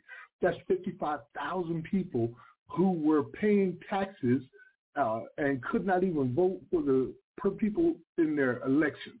And, there's 11 states that still do that. They deprive felons of their voting rights indefinitely for some crimes. And that comes from the National Conference of State Legislators. It just shows how this disenfranchisement allows them to remove our voices from participating in the very system that we pay to keep. Yeah, okay. So I found what I wanted to read real quick. So his third reason, he says, my third reason moves to an even deeper level of awareness, for it grows out of my experience in the ghettos of the North over the last 3 years, especially the last 3 summers. If I've walked among the desperate, rejected, and angry young men, I've told them that Molotov cocktails and rifles would not solve their problems. I've tried to offer them my deepest compassion while maintaining my conviction that social change comes most meaningfully through nonviolent action. But they ask, and rightly so, what about Vietnam? They ask if our own nation wasn't using massive doses of violence to solve its problems to bring about the changes it wanted. Their questions hit home, and I knew that I could never again raise my voice against the violence of the oppressed in the ghettos without having first spoken clearly to the greatest purveyor of violence in the world today, my own government. For the sake of those boys, for the sake of this government, for the sake of the hundreds of thousands trembling under our violence, I cannot be silent. And I thought that was so powerful hearing that, as to what made him finally start breaking his silence. And he started hearing what the people were telling him, like, look, you talking about being nonviolent, but they bringing all this violence against us and the rest of the world. It's not working. And that's why he said, okay, I'm going to shut up about that, and I'm going to start speaking in support of what they're doing. And we know that there's the famous quote of his where he says that, what is it? Riots are the language of the oppressed. Did I say it correctly, Max? I can't think of it offhand. I believe so. A riot is the voice of the unheard. You know what causes riots? Clarity. Like this. In 2010, when we launched the March 4th for Freedom campaign to highlight legalized modern-day slavery, till now, the police have killed 14,300 people, including 2-year-old children. 14,300 people killed by police in this country since we launched that campaign in 2010. And that's not counting the deaths and murders in prisons or detention centers or jails or juvenile centers. That's just the police. We talked about Germany, right? Germany hasn't killed that many people in its history by its police, let alone in 1 year. Well, since World War II, let's say it like that. So, yeah, clarity creates a riot. The thing that causes the uprising is far worse than the uprising. I'm sitting there wondering why you're not answering me. I didn't realize I muted myself. Oh, okay. Can you say that number one more time, Max? Since we launched the campaign, the March 4th for Freedom campaign, national effort in 2010, police have killed over 14,300 people, including children as young as 2 years old. Put that into perspective. Madison Square Garden holds 20,000 people. Yes. So it's almost enough to fill Madison Square Garden. Yusuf, we was talking before that we might have to kill a puppy, right? And for those listening, we say we kill puppies, it means that some of the production work that has been done in advance, we just leave it out of the program in order to accommodate. But this is one of those times where I think we do have time, and it may fit. Exactly. Because we're talking about facts. Let's get it in. We've been dropping the facts, right? And we're not, these are not opinions that we're telling you about. We're telling you the numbers. Here it is. This is what's going on. And I've got a great piece from Levert the Basement talking about facts versus feeling. And it'll be followed by Mr. F.A.B. in a song called It's All Slavery. You're listening to Abolition Today, abolitiontoday.org. We're going to go into this next track, and we'll be right back after this. Abolition Today. Hey, good morning. You said, I don't mean this in a harmful way at all, but I feel like just because something has a racist root does not mean that the one thing is racist. Well, young man, in a conversations about facts and truth, your opinions and feelings are feckless. They have no merit, because we are talking about what is and what isn't, not about what you feel, think, or believe, okay? Because your feelings, your thoughts, and your beliefs, and $1.25 will get you a soda from the soda machine. That's how valuable your thoughts, opinions, and feelings are in a conversation about facts. So come here real quick. Let's have a conversation. In gardening, there's a thing called grafting, where you take a part of a plant and you graft it onto the rootstock or another part of another plant. Now, this happens a lot with plants that are susceptible to diseases. What they do is they take a part of the plant that maybe is producing fruit, and it has great fruit on it, but it's susceptible to disease, and they graft it onto the rootstock of another plant that is immune to those diseases. That rootstock then prevents the entire plant from getting sick. It keeps it healthy, while the top of the plant still continues to produce the juicy, sweet fruit that you so desire. This is the purpose of a rootstock, because whatever is grafted onto the rootstock will either share in its immunities or its susceptibility. And Western civilization as we know it has been grafted onto the rootstock of racism.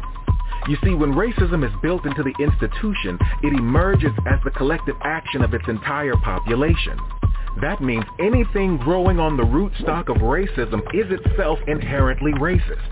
That means capitalism is inherently racist. How did these wealthy nations build their wealth? They built it through slave labor on stolen lands of the people they committed genocide against so they could steal their land. That goes for any ism, racism, sexism, ableism. If an ism is built into the institution, it emerges as the collective action of its entire population. If your rootstock is an ism, then the entire tree produces that ism. You see what I'm saying? So how do you rid an institution of its isms? You pull it up by the root. Here are weeds growing in my garden. If I want them gone, I have to do more than pull it up by the grass, because it doesn't do anything. The root's still in the ground, so the problem still persists. If I want to get rid of the weed, I have to pull it up by its roots, because if I don't, the problem will persist. You have to get rid of the root if you want to get rid of the problem. In short, anything rooted in racism is inherently racist. Our Father, who art in heaven, if 3 6s summon the devil, well, can you bless me with 3 7s? I love God, but I refuse to put my trust in a reverend or a priest or a bishop that drunk drives, that touch little boys, altar boys and altar lives. And when that child grows and confesses, then that preacher got the nerve to act surprised. To paint a picture, the wrong words to a perfect scripture. The grass grew, the explanation for why the serpent bit you. Personification of all my feelings and said I ain't working with you. Truth serum, guess that's why they drunk driving, drinking liquor. The small things appear bigger when you put small things in front of a reality-based mirror. When that boy from the slums realized that he could scare a nigga just by pulling a trigger, so he robbed somebody to let his dough grow. A cardinal sin in the ghetto, the no-no. The gun, the bullet, the man that pulled it. It's all slavery. It's all slavery. Religion and politics is bullshit.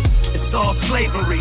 It's all slavery. No matter how you look at it, man, it's all slavery. No matter what you say about it, man, it's all slavery.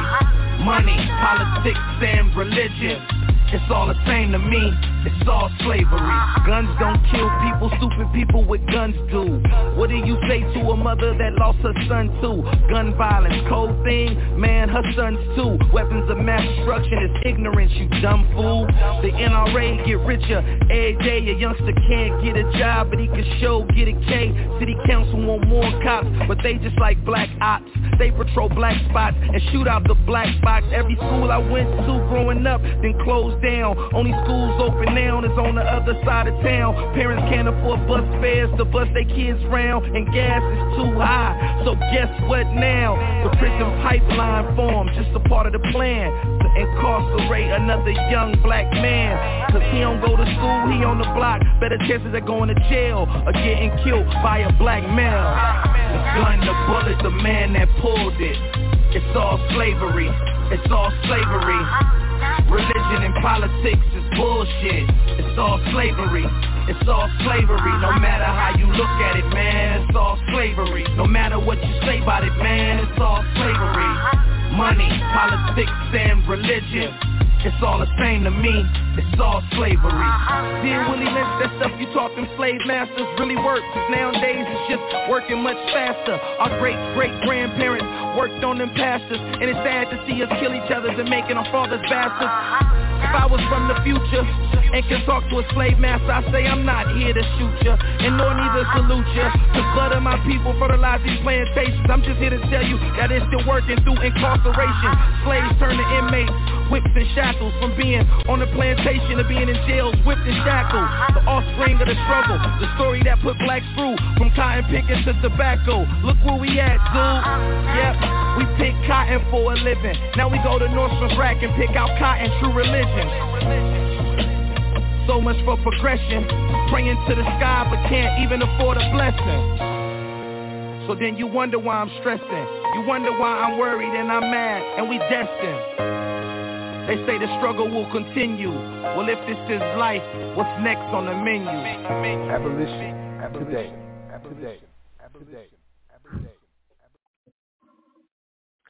Welcome back to Abolition Today, abolitiontoday.org with Max Parthas and Yusuf Hassan. And you just heard Levert the Bassman, and that was followed by Mr. F.A.B., It's All Slavery.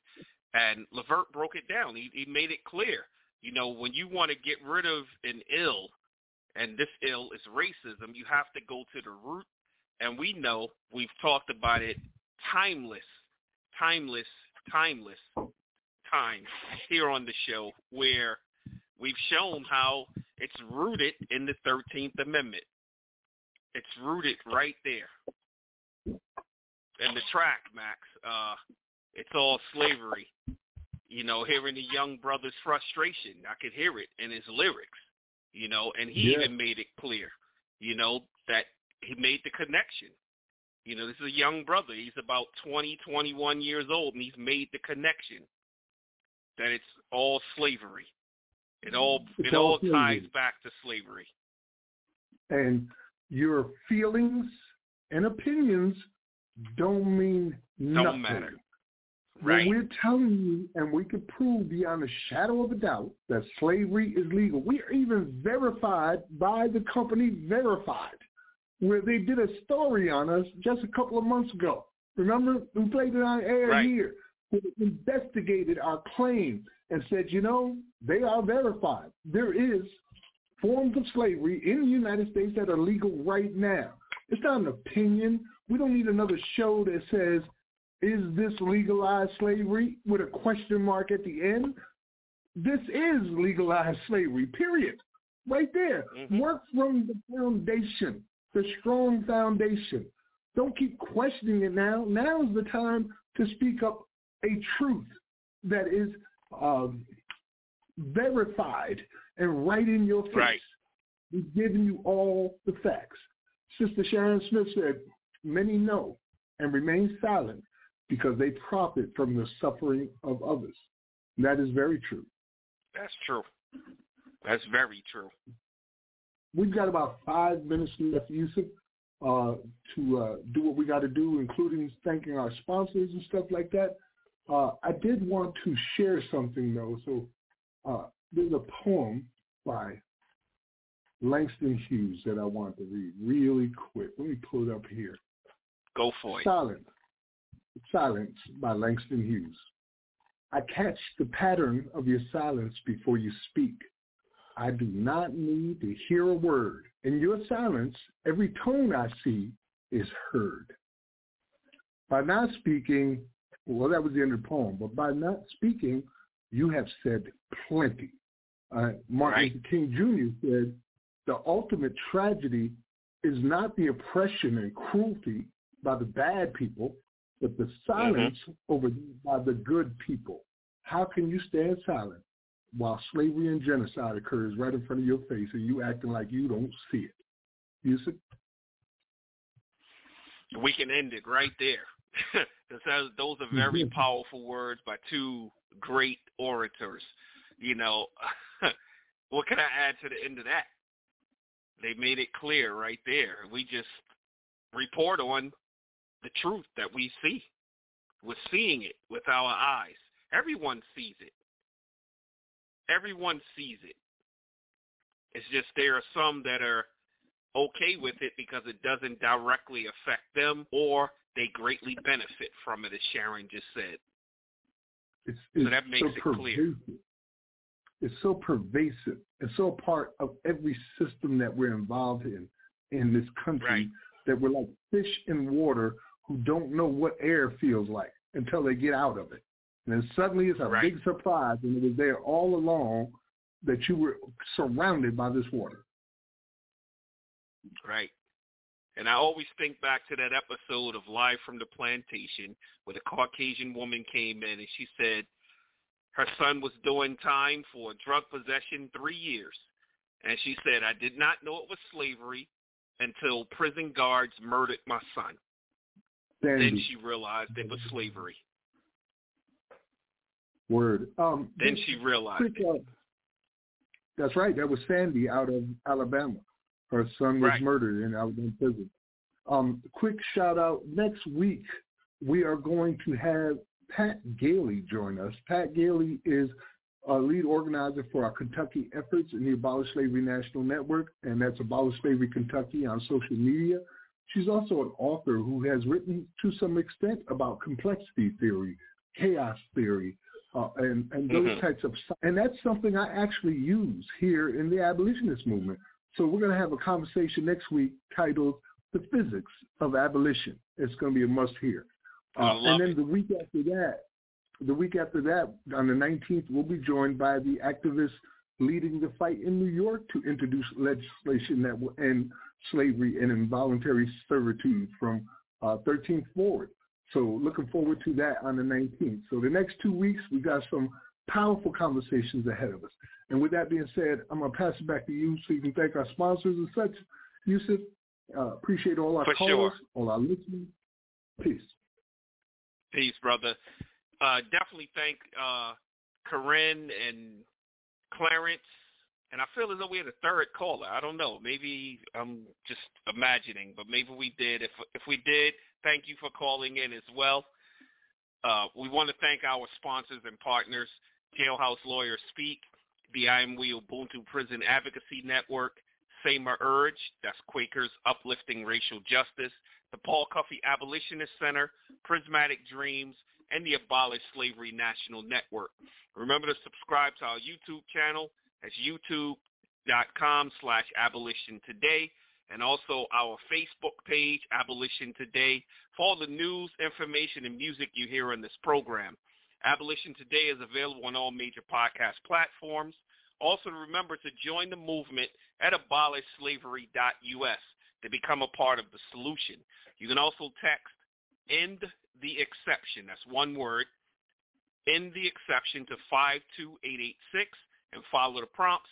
This will send a signed petition on your behalf to your congressional reps in support of the proposed 28th Amendment to repeal and replace the exception clause to the 13th Amendment. Going into our Bridging the Gap, we have a really good one this year. We always have a really good one, but tonight we have Tribal Rain, also known as Mrs. Max Parthis. She will be reading Lucy Stanton's A Plea for the Oppressed, and that will be followed by Eden Inspiration by Sound of, or Eden Inspirations, Sound of Freedom, featuring Lissy Ladigan and Alton Jean. We'll be back on Sunday, March 12th, God willing, with another masterclass on slavery abolition. So until next week, think about abolition today. Peace and blessings be upon you all. Peace.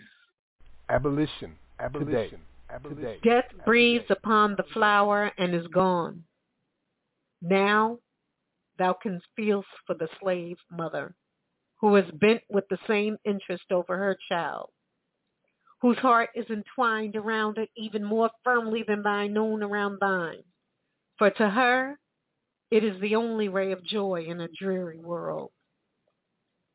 She returns weary and sick at the heart from the labors of the field. The child's beaming smile of welcome half banishes the misery of her lot. Would she not die for it? Ye, who knows the depths of a mother's love, answer. Hark! Strange footsteps are near her dwelling. The door is thrown rudely open. Her master says, "There's the woman." She comprehends it all. She is sold. From her trembling lips escape the words, "My child." She throws herself at the feet of those merciless men and pleads permission to keep her babe. But in vain. What is she more than any other slave that she should be permitted this favor? They are separated. Sister, have you ever had a kind and loving brother? How often would he lay aside his book to relieve you from some difficulty? How have you hung upon the words of wisdom that he has uttered? How earnestly have you studied that you might stand his companion, his equal? You saw him suddenly stricken by the destroyer, and oh, how your heart ached. There was a slave girl who had a brother kind and noble as your own. He had scarcely any advantages, yet stealthily would he draw an old volume from his pocket, and through the long night would pore over its contents. His soul thirsted for knowledge. He yearned for freedom, but free soil was far away. That sister might not go, he stayed with her. They say that slaves do not feel for or love each other. I fear that there are few brothers with a pale face who would have stood that test. For her, he tamed the fire in his eyes, toiled for that which profited him not, and labored so industriously that the overseer had no apology for applying the lash to his back. Time passed on. That brother stood in his manhood's prime as tenderly kind and as dearly loved as ever. That sister was insulted. The lash was applied to her quivering back. Her brother rushed to save her. He tore her away from the fastenings which bound her to the whipping post. He held her on his arm. She was safe. She looked up, encountered the ferocious glaze of the overseers, heard the report of a pistol, and felt the heart's blood of a brother gushing over her. But we draw the veil. Mother, sister, by thy own deep sorrow of heart, by the sympathy of thy woman's nature, plead for the downtrodden of thy own, of every land, and still the principles of love, of common brotherhood in the nursery, in the social circle. Let these be the prayer of thy life. Christians, you whose souls are filled with love for your fellow man, whose prayer to the Lord is, "Oh, that I might see the salvation among the children of men." Does the battle wax warm? Dost thou faint with the burden and heat of the day? Yet a little longer. The arm of the Lord is mighty to save those who trust in him. Truth and right must prevail. The bondsman shall go free. Look to the future. Hark! The shout of joy gushes from the heart of earth's freed millions. It rushes upward. The angel on heaven's outward battlements catch the sound on the golden lyres and send it trilling through the echoing arches of the upper world. How sweet, how majestic. From those starry isles float these deep, inspiring sounds of the oceans of space. Softened and mellowed, they reach earth, filling the soul of harmony and breathing of God, of love, and of universal freedom. The darkness has to pass. The light has come at last, and we will take our stand with open hearts and willing hands.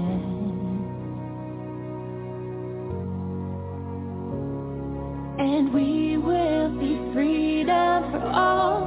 Tell these prison walls to fall. We'll respond and hear their call. Oh, and we will not stop till we see every precious one of these. Rescue from this slavery. Let it bring us to our knees. To our knees for their victory. The time is here and now. No longer asking how. Today we make a vow to fight for every treasured child.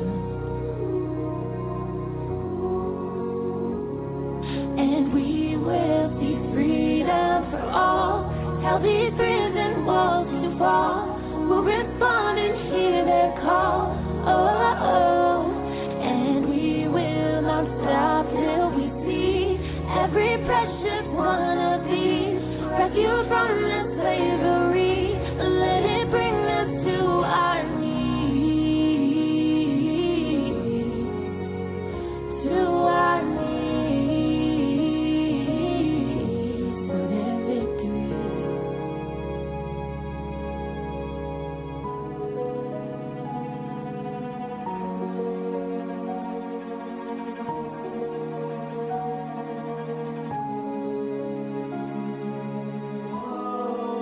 This is the sound of freedom for every child that needs us. This is the sound of freedom. Will we choose to see them? This is the sound of freedom for every child that needs us. Sound of freedom. Will we choose to see them? And we will see freedom for all. Tell these prison walls to fall. We'll respond and hear their call. Oh, and we will not stop till we see every precious one of these. Rescue from this slavery. Let it bring us to our knees. To our knees for their victory. God's children are not for sale.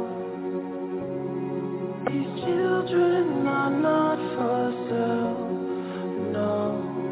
God's children are not for sale. These children are not for sale. No. Abolition today.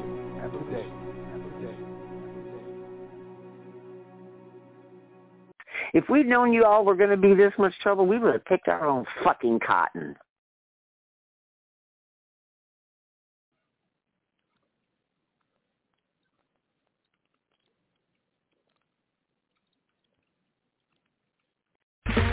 Okay, round 2. Name something that's not boring.